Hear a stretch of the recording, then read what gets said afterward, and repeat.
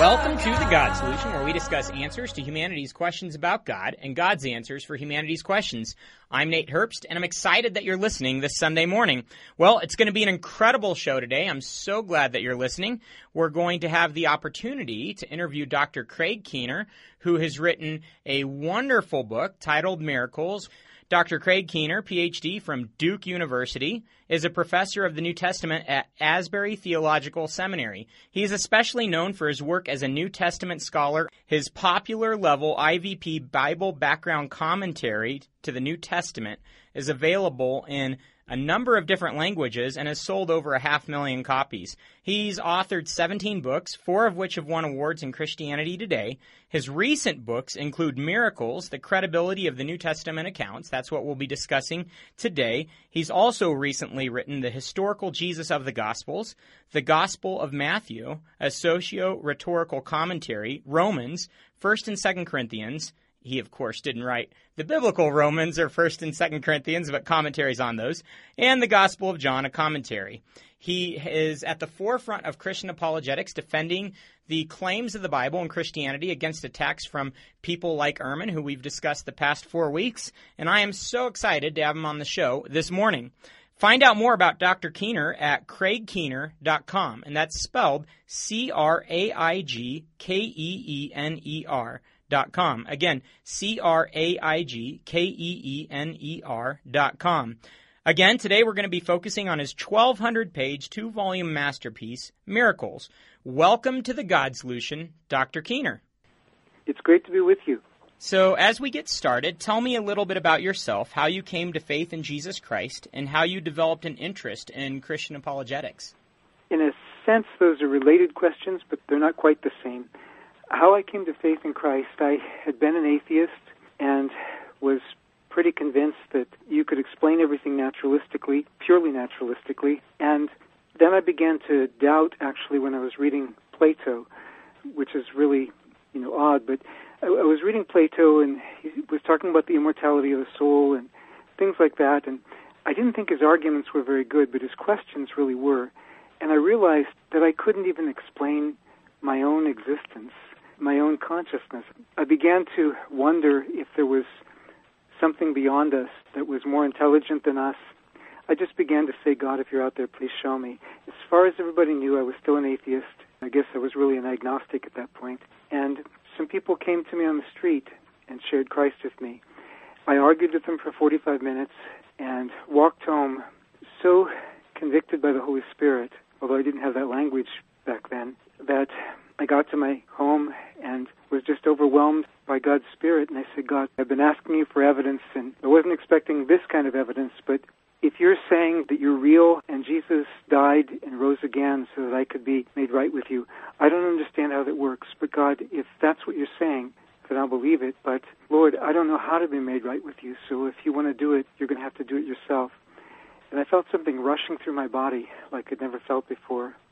I jumped up, scared out of my mind, not sure exactly what had just happened to me, but that was the beginning of my Christian life.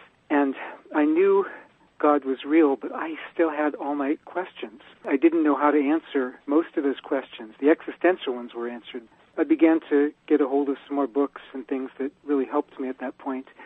But I didn't really consider myself a Christian apologist, even after I got my Ph.D. and was doing scholarship. I just wanted to be an honest scholar. But, an apologia is a defense, and scholars normally will stake out a position. They'll defend it because they think it's correct. Well, some of them defend it just because they want to get tenure, but I was defending what I thought was correct. And I found an interesting phenomenon, which was that when scholars are defending a thesis about the Gospels being incorrect or defending a thesis that's against something that Christians believe, they often will call it critical scholarship. But when someone defends a thesis that is in accordance with something that the Bible teaches, they call it apologetics. They're defending a thesis, I'm defending a thesis, but I'm defending a thesis because I really believe that these things are accurate. Well, I'm thankful for this book, Miracles, that you put together. I have mentioned it several times in different forms. It's been mentioned on the show here, and it's come up in many conversations with atheists. Talking to an atheist group recently, they were saying miracles just don't happen. And I love being able to encourage them. Why don't you buy Dr. Craig Keener's book, Miracles, and let's talk about that issue later. It's just wonderful that there's a resource out there like that, and I think it's kind of one of a kind. So that being stated, tell me how the idea for this book came about and what led you to write this incredible masterpiece. I was working on a commentary on Acts, which is 4 volumes now, and while I was working on it, I was dealing with the historical questions, and one of the objections that people often raise against the historical reliability of the Gospels and Acts is that people who are skeptical of miracles say, well, these report miracles, and therefore we know that they can't be historically accurate, at least so far as this goes. That was actually one of the fundamental reasons for arguing initially that the Gospels contain legends and myths, because the skeptics said, well, miracles can't happen.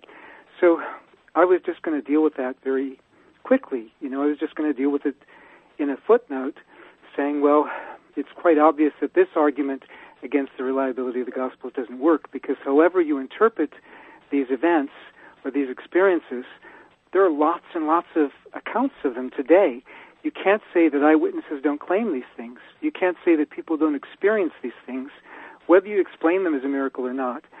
So I thought, I'd just go find a book that listed a few hundred of these experiences, and initially I couldn't find any, and the footnotes kept growing longer and longer, and as I kept getting more and more material, and after it was about 200 pages, obviously no longer a footnote, but kind of long for a chapter too, I proposed it as an independent book, and it came out to be about 1,200 pages. Well, I'm so thankful that you took the time to do it, and it's equipping people like myself, and I'm sure countless others, with great evidence for the miraculous, not just in ancient times, but even through the present day. So thank you so much.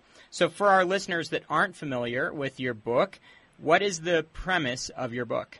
Well, the main premise is pretty much just what I said, because there are people who say, well, these reports couldn't be eyewitness reports.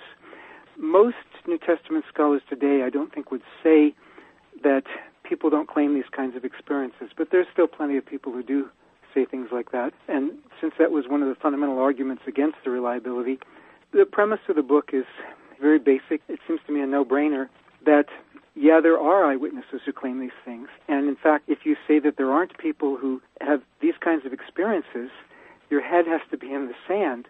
Maybe they don't talk about it in your particular discipline or your particular circle of friends, but surveys show that there are hundreds of millions of people who claim these kinds of experiences. So that was the major premise. There's also a secondary premise, which can be more controversial because it deals with the issue of people's assumptions, starting assumptions, presuppositions. And that is one of the main reasons that people argue that miracles don't happen. It goes back to a philosophic argument that says, well, if we don't have any credible eyewitness evidence for miracles happening, therefore we have no reason to believe that miracles have ever happened. And the massive amount of eyewitness evidence we do have should call that presupposition into question and say, okay, people have these kinds of experiences, now how do we explain them? Maybe some of them, maybe even many of them, are actually miracles. So why do many scholars today take for granted that miracles do not occur? I've previously discussed Hume's failed attempt at disproving miracles here on the show. And as you discuss this, why was Hume's argument so influential and what went wrong with it? Whoa, that's a lot of questions altogether. I'm sorry.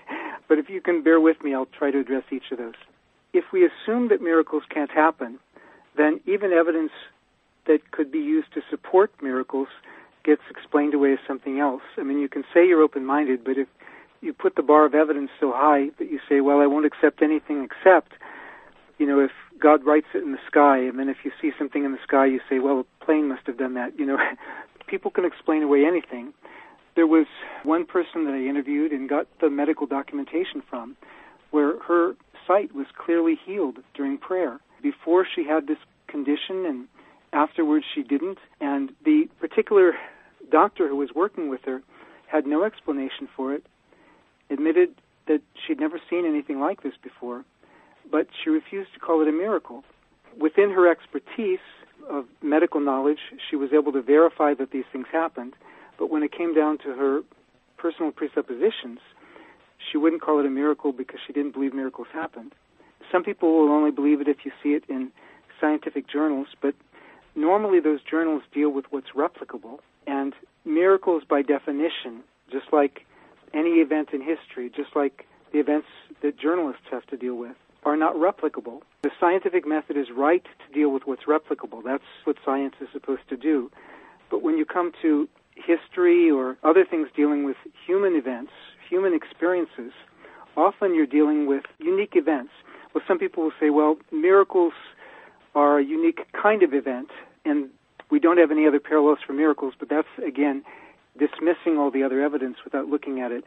But this has to be dealt with more by case studies, because it's not something that happens all the time. If it did, we would probably say this is just the way nature works. Many people today simply assume that this is a settled issue without knowing where their assumption comes from historically. And even those who know where it comes from historically, usually depending on David Hume, don't realize how debated David Hume's essay has been throughout history. I mean, today, there are major philosophic works published by Oxford, Cambridge, and other major university publishers that dispute Hume's thesis in this essay. And not all of them are from Christians. I mean, some of them are from people who just think it's a bad argument. You also asked me why his argument was so influential.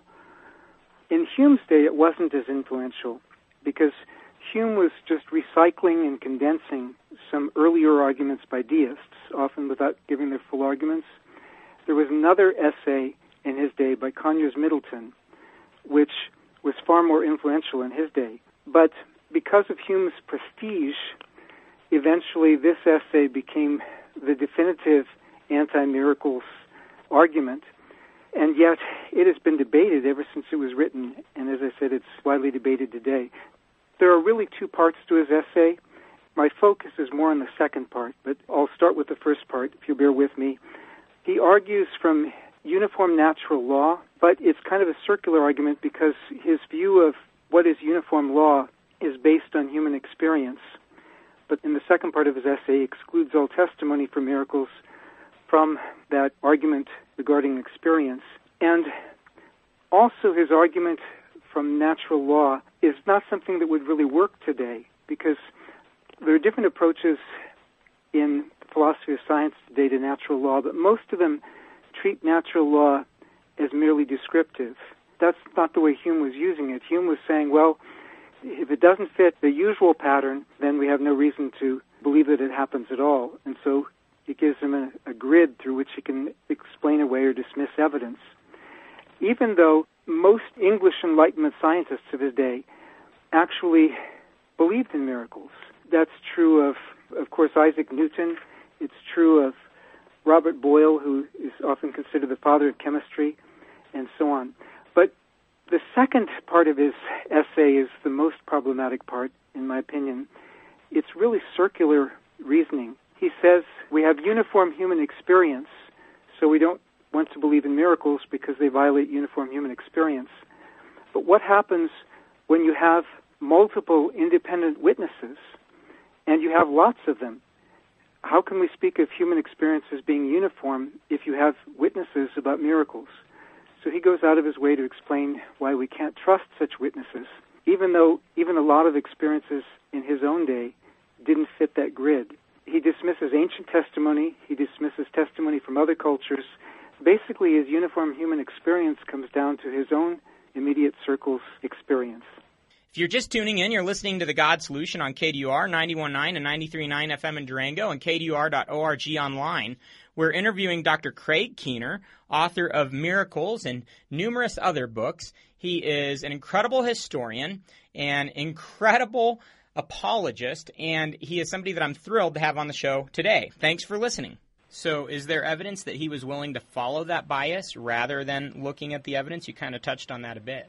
Hume himself acknowledged that outside of his study, he couldn't follow his philosophy to its logical conclusions, but he wasn't even consistent with his own epistemological approach in his own work on miracles.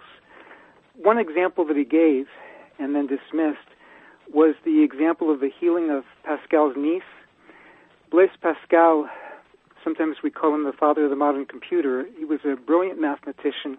He had a wonderful experience with the Holy Spirit. And Pascal found very convincing what happened to his niece. His niece had an organic running eyesore. It smelled very bad. Everybody knew about it. It had been there for some time. And she was at a Jansenist monastery in France when she was instantly and publicly healed through faith in Christ. There were a lot of witnesses. The Queen of France sent her own physician to examine what had happened and was convinced that a miracle had taken place. Hume says, well, we have more evidence for this, medical documentation and so forth. We have more evidence for this, public, widely known, than we do for any occurrence in the Bible. And yet, we don't believe in this, so why should we believe in the Bible? And then just dismisses it without argument, because in his day, a lot of people would just dismiss anything that came from the Jansenists, mainly because the Jansenists were too Catholic for the Protestants and they were too Augustinian for the Jesuits, and so he just threw it out. So you mentioned how he dismissed the views of other cultures. Could you name any ways that he did that and how this affected his willingness to follow this evidence? Oh, my. Yes. He really was very ethnocentric. Now, this is not to say that everybody who doesn't believe in miracles is being ethnocentric necessarily, but Hume certainly was. Hume dismissed any evidence from other cultures by calling them ignorant and barbarous nations. Not in this essay, but in some other essays, he said, there's no civilization that's ever produced any great invention or work of literature or art except white civilizations. What about China? What about the civilizations of India? What about empires in Africa? I mean, he just doesn't seem aware of global history very well, even though he's supposedly an expert on it. Here actually is a quote from him, and I hope you will forgive me and remember that this is just a quote. My wife is African, so I just have a sensitivity to how this sounds. But anyway, absolutely. Hume said, I am apt to suspect the Negroes, and in general all of the other species of men, for there are 4 or 5 different kinds, to be naturally inferior to the whites. There never was a civilized nation of any other complexion than white. He said that none of the slaves in the British Empire, despite generations of holding slaves, had ever achieved any great learning. Well, I wonder why they didn't have that opportunity. But anyway, he says, oh yes, there's one Jamaican who is said to be able to recite poetry, but any parrot can repeat what it hears. Well, the Jamaican to whom he was referring was Francis Williams, who composed poetry in English and in Latin. Hume's arguments were still being used almost a century later.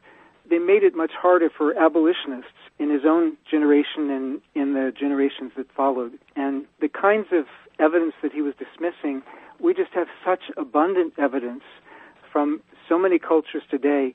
Today, if somebody tried the argument that he used, they would immediately be dismissed as an ethnocentric bigot, which unfortunately Hume was. So Hume's arguments were circular and illogical. They were ethnocentric, and it seems that he was following a bias rather than the evidence where it would lead. So when it comes to the issue of miracles, are modern skeptics faring any better than Hume in either the area of their bias or that of coming up with convincing arguments against miracles? For the most part, most of the modern arguments just recycle Hume.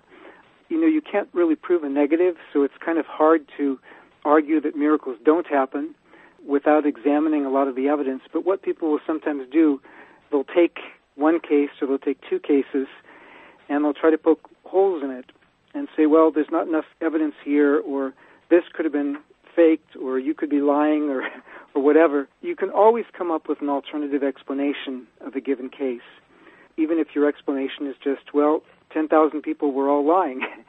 It's not necessarily a good explanation, but sometimes people will say, well, even if I don't have a natural explanation, someday there'll be a natural explanation. Well, that's saying, well, I win the argument no matter what kind of evidence you propose. It's not really open-minded. And people actually have done that.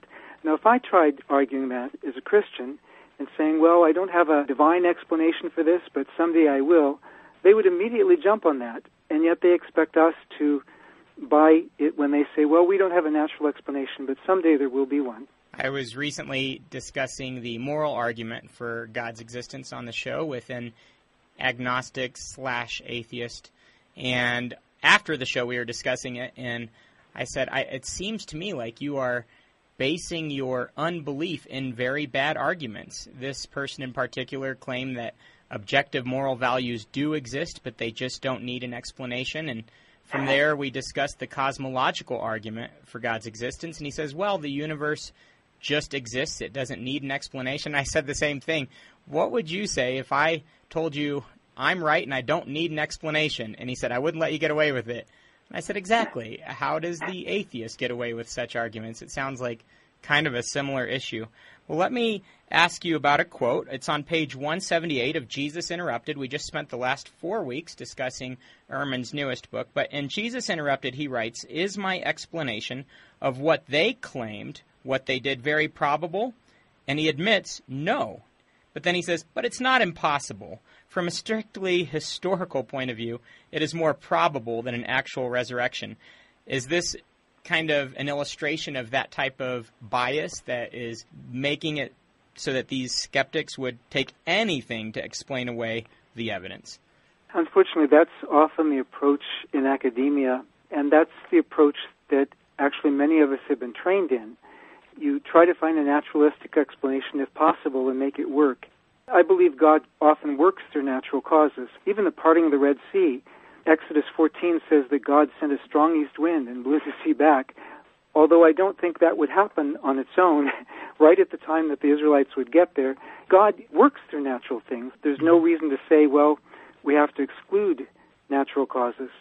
But when people a priori exclude the possibility of divine activity and divine explanations, it's one thing if somebody says, okay, well, within our discipline, the rules of the discipline, we're not allowed to talk about that, so we just bracket that from the discussion.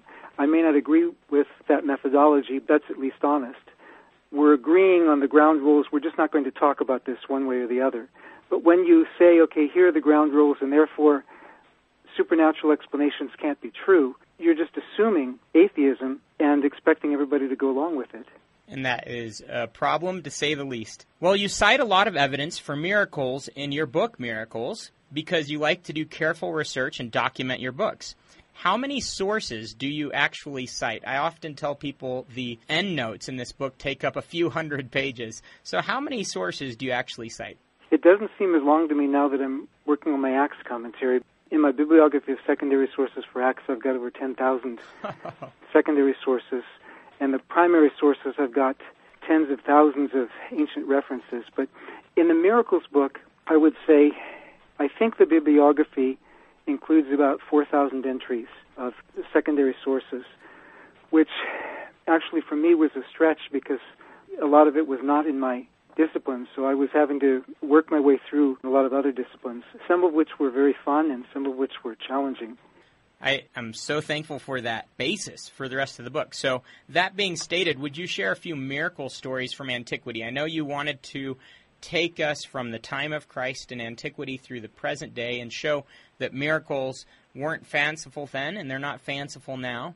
So before we get to current miracle stories or modern miracle stories, what about some of those stories from antiquity? Sure. There are actually quite a lot of church fathers who not only talk about miracles and talk about people being converted through miracles and sometimes naming the people who were converted through miracles, but sometimes give their own eyewitness testimony of miracles. And Ramsay MacMullen, who's a Yale historian, documented that in the 3rd and 4th centuries, the leading cause of conversion to Christianity was people experiencing healing or deliverance from spirits. And I heard an interview that was done with Dr. MacMullen. He didn't sound really happy about this, but that's the evidence he found. Augustine, who's very highly reputed today and was a very prolific author and orator in his day, Augustine had believed that miracles, for the most part, didn't occur in his own day. He allowed for exceptions, but he changed his mind later on, and you find a lot of this, especially in City of God 22:8, where there were so many miracles occurring that he was convinced he had about 70 affidavits from his diocese collected in just about 2 years of time, and he noted that there were many others that people hadn't turned in their evidence yet. He was still prompting them, come on, you should put this in writing. We should get the documentation for this. But in any case, Augustine had a friend who was healed. Augustine himself was healed. One of the reports he gives was of his friend Innocent, who had an anal fistula, which would be very painful. And he had a number of them, and the surgeons had been able to remove most of them, but there was one still left. Keep in mind, in those days, people often bled to death during surgery, and they had no anesthesia. So this man really didn't want to get another surgery, and consequently, they got a second opinion, but the second opinion was the same. He needed to have this removed. So Augustine and some others were praying with Innocent the night before the operation, and the man was crying out to God so plaintively that Augustine said that he was distracted from his own prayers and could only say, God, if your heart can't be moved by such wailing as this, I don't know what would move you. Well, the next day, they went to the operation, and the fistula was gone. Eyewitness testimony from antiquity, if they were writing it at the time that it happened, that's also eyewitness testimony, just like any eyewitness testimony today. So Augustine being a witness, it's just like if we had somebody today writing down their experience. Absolutely. I am excited about the wealth of eyewitness testimony there is in history. Even when we look at things like the resurrection, that's incredible, and it is neat to see it here as well.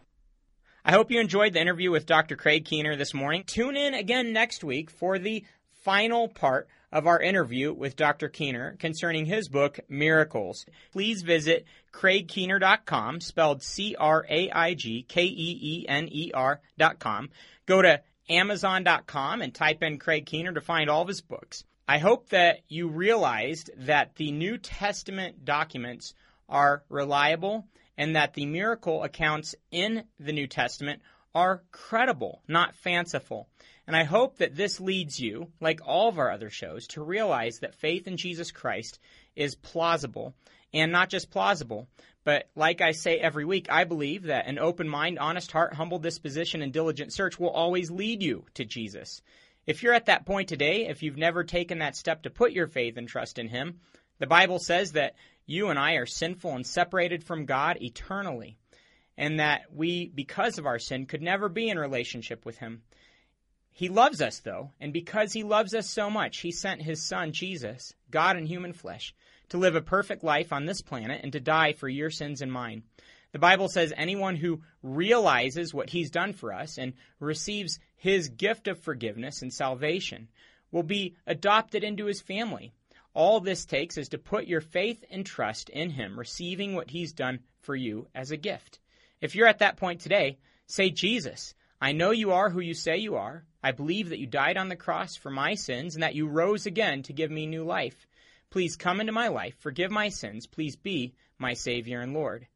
The Bible says that if you took that step this morning, you've been adopted into His family, and that He will hold you throughout the rest of your life, guaranteeing you a life of meaning and purpose here on this planet, and He'll give you a life of eternity in heaven with Him. I'm so excited that you took that step this morning. There is not going to be Connect this week for any of you that are wondering. It's summer break, so no Connect this summer, but you could join a local church this morning. Go to GodSolutionShow.com for a list of local churches and the times and the places that they meet. You'll also find at GodSolution.com an area where you could leave comments. I would love to hear what you think of the show, any questions you'd like me to address on the show, you name it. I'd love to hear it. Remember, an open mind, honest heart, humble disposition, and diligent search always lead to Jesus. Thanks so much for listening. Have a wonderful Sunday afternoon.